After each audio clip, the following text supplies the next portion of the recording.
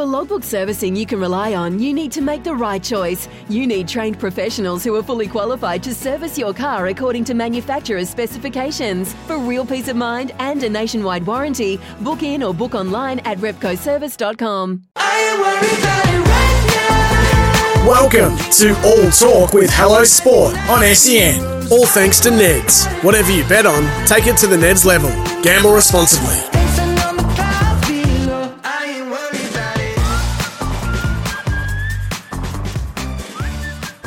Hello and welcome to another episode of All Talk with Tom and Eddie here from the Hello Sport podcast, coming to you live. Technically not live, but live on SEN. Back for another week of news, and this week we are talking to the fastest man in Australia. Saw him at the Olympics, saw him at the Com Games. Great chat with the one and only Rohan Browning. Let's get into it. Now, Rohan, how old are you? 24. World at the feet. How good's that? Like, you've been, I would assume you've been fast, like you were a fast kid as well, right? Like, is that something that, like, did you always have it? Were you fast out of the womb? How long was labour? I was good at the school level. Yeah. How good? Yeah. Like I'd win. Good? Not prodigious, but better than my peers. Yes. Would you win At the nationals? school level? No way. I'd win the school carnival, and I'd go zone, state, and just get rolled in at state. You get rolled at kids state. who, early developers. Yeah. Would you get out of the Over keen trainers, pushy parent. Yeah. Offspring. Okay. Would you get out of the heats at state? I'm just trying to see, like, was I you at one point? Yeah, right. You know what I mean? Yeah, what could you have been? Yeah. Did you have a bit of natural go? Yeah, I did, and then it fell off me. Yeah, okay. He likes to think he did. Well, still, I was a state runner, Tom. Were you a state sprinter? Yeah. Must have been a shit year. You get those. You get soft years. I was. Well, look, I was 9. So.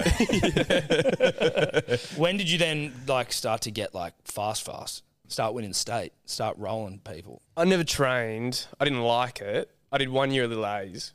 Hated it. Did you? Yeah, I got this terrible memory of tripping over in the hurdles and calling it a day pretty well. Always liked team sports. I played footy and different things. Winger? Yeah, back throw. Yeah. Rugby union. Yeah. About 16 was when I got good. But I had a breakthrough. You're getting good from training, I would imagine. Like, you don't just, or is that like a pubes kicking in? Yeah, I think a bit of that. I think a bit of that. Do you then, that's what I was saying before, do you start training because you're quicker, or do you just notice like, oh, I'm actually getting faster and I'm not doing anything to try and get faster? I like this now. Yeah, a bit of that. I mean, I played, so like I said, I played rugby, and I was decent, but my best asset was raw pace. Not so much the positional play or whatever. I'm not sure I was bringing too much else to the table. Just got better, got in the gym, started lifting weights through those teen years, and got better as a sprinter. And then, I don't know, it's one of those things, it's like this process of like attrition, I think. Other kids drop off and you get better, and the man-child becomes increasingly irrelevant. I probably started training when I was 14, 15. Were you sprinting the whole time? Were you playing team sports in the weekend? You didn't do much of the lays, but like, how were you aware of your speed on the track? The clock. Yeah, but you know what I mean? Like, were you through school? Yeah, or were you going out there and just training and getting your old man on the stopwatch? No, nothing like that. It's just the school carnival, I think, is where it probably all started for me. And there's that pathway, zone, state, whatever, regionals, whatever, nationals. You're listening to All Talk with Hello Sport on SEN. We're talking to the fastest man in Australia, Rohan Browning. Now, Rohan, do you remember the first time you broke 11? Yeah, I do. So that year I'd played footy through the start of that year we had like our nationals. I think I'd run 11.3. I was 16. That was where puberty set in for me, like that 16 to 17 year. Yep. Played rugby through the off-season. Couldn't break into the school first 15. Politics.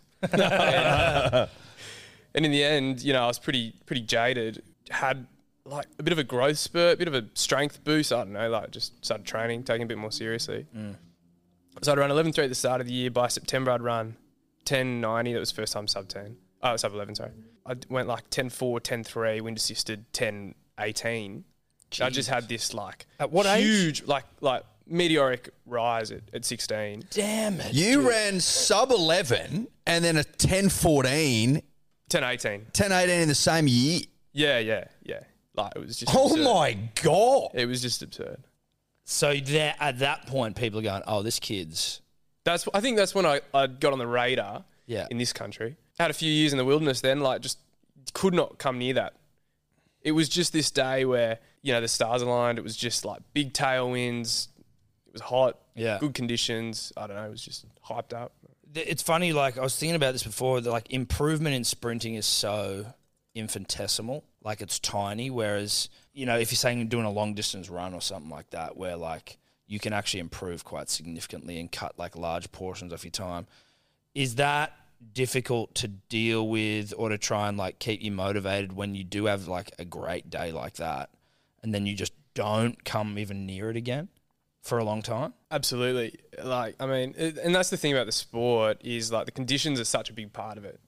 So, you know, you want to run your season's best at the major championship, but most people don't, just because, you know, usually it's run in the evening, you're in a big stadium, the winds are a bit more nullified.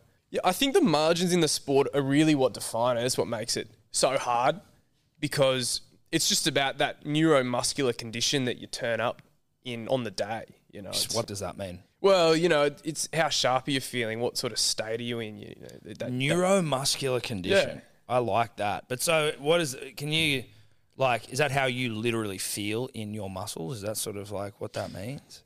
No, it's not that at all. It's more like, I'd say, it's more like just the state of your nervous system. You got to be like sort of peaked in training and then well rested. That's when you're ready to perform. So how involved is, like, do you have another gig? What's the go with sort of like, I guess, being a professional athlete like you are, but in the sort of athletics field where obviously during Olympic periods it's massive in Australia.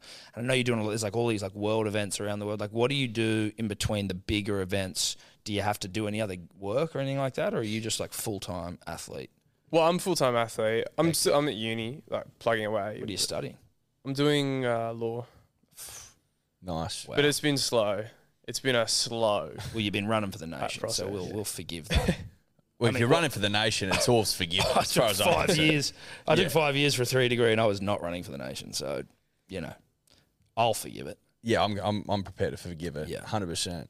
So how does that all work? Is it sponsorship based? You get grants from like the government? Sponsors, big part. Yep. Puma and True Protein. There you go. I was about to Thank say you this. for the Shout support. them out. There we go.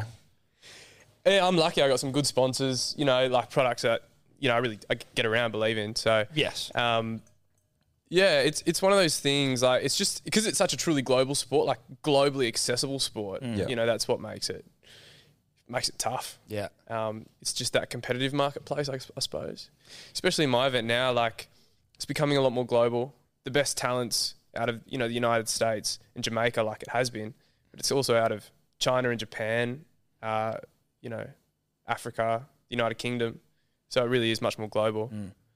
And dare I say, Australia. Yeah. On the rise, but there we go. There we go. But, you know, there's a lot more good guys on the Australian circuit now who are doing really well. So, I mean, it's, you know, that sort of rising tide, I suppose. Have you ever broken 10 in, like, you know, a training or a wind assist or anything like that? Yeah, wind assisted in Wollongong around 996 last year. Last year. What was the wind? I actually can't remember. I want to say 2.4, but I think that's too generous. The max you can have is 2. It might have been 3 point something. So the max you can have is 2 and the record count? Is that Yeah. is that what it is? Yeah. Right. So it was a bit more than that. It was, it might have been 3 point something. Like, it was. That's what I mean. It's all just so It doesn't really small. matter anyway. It's all sort of. It was, I mean, it helps. The wind helps for sure. Do you think it doesn't help as much as maybe it's given credit for in those things, or like? Oh, I think it probably is. So you don't go to bed at night having run 996 in Wollongong wind assisted, being like, I broke 10 today. Yeah, I was pumped with it because it was sort of like it's this barrier for sure. 10 seconds. Sort of if you're north of it, you're on the radar, but you're not a big deal. But you know, once you go sub, you join a much more exclusive club. Sub club. Yeah, the sub 10 club, and everybody wants to be a part of that club if you're in the industry. Yes. So, I mean, it's one of those things. You know, I would have liked to have done it a long time ago, but Shervo still never haven't. broke 10, did he? 10:01. 10:01. no, he 10:03. 10:03. Good Lord, that's close. What's your best? Oh, 10:01. Your 10:01. Yeah. Oh, Does that burn? was that Again, 'cause in it's the good, but heats? like- Was that in the heats of the Olympics? Yeah. Yeah. Yeah. No, it doesn't burn. I don't know. I guess you just get used to those margins, right? Like, Yeah. it's just Yeah, that's what yeah. you sign up for. It is what it is. Like, sometimes you're on the right. Sometimes you get the rub of the green. Sometimes you don't. Like, you're on the right. Just the clock is what it is. Should have run quicker at the end of the day. Yeah. Like, it's a very simple sport. You know, it's Run hard to- fast. Yeah. It Just be fast. it's hard to overcomplicate it. If you were to run that heat at the Olympics again, where do you think you could have made up time? Like, was there something that you didn't get quite right? You know, I think at the time it was probably as good a race as I've ever run for the shape that I was in at that moment. It's probably nothing I'd change. I mean, that was my best run ever. So, Yeah. you know, I like to think, you know, you just progress. Like, it's a bit of an older man's game. It takes years to just get that load into you, get robust enough, you know. What sort of condition were you in at the time? You should have mentioned that just then. Well, I was in best condition I'd been in. Yeah. Okay. But compared to now, so Well, now I'm out of condition, I'd say. I mean, I'm in off season now, so I'm just in the process of like building. Yeah. I won't look to race again until, you know, maybe like February or March on the Australian circuit. You asked before, the competitions run pretty globally. Like, obviously our summer's at the wrong end of the year, so in terms of the major championship, which is almost always in the Northern Hemisphere. There's a circuit in Japan, there's a circuit that runs through Europe, competitions in North America. But yeah, you got to travel a lot, you got to be overseas for a fair while. Life's busy. Take this deck. There's heaps to do on it, like polishing off this wine. That's tough. Life's pretty good with a Trex deck. Composite decking with no hard maintenance. Trex, the world's #1 decking brand.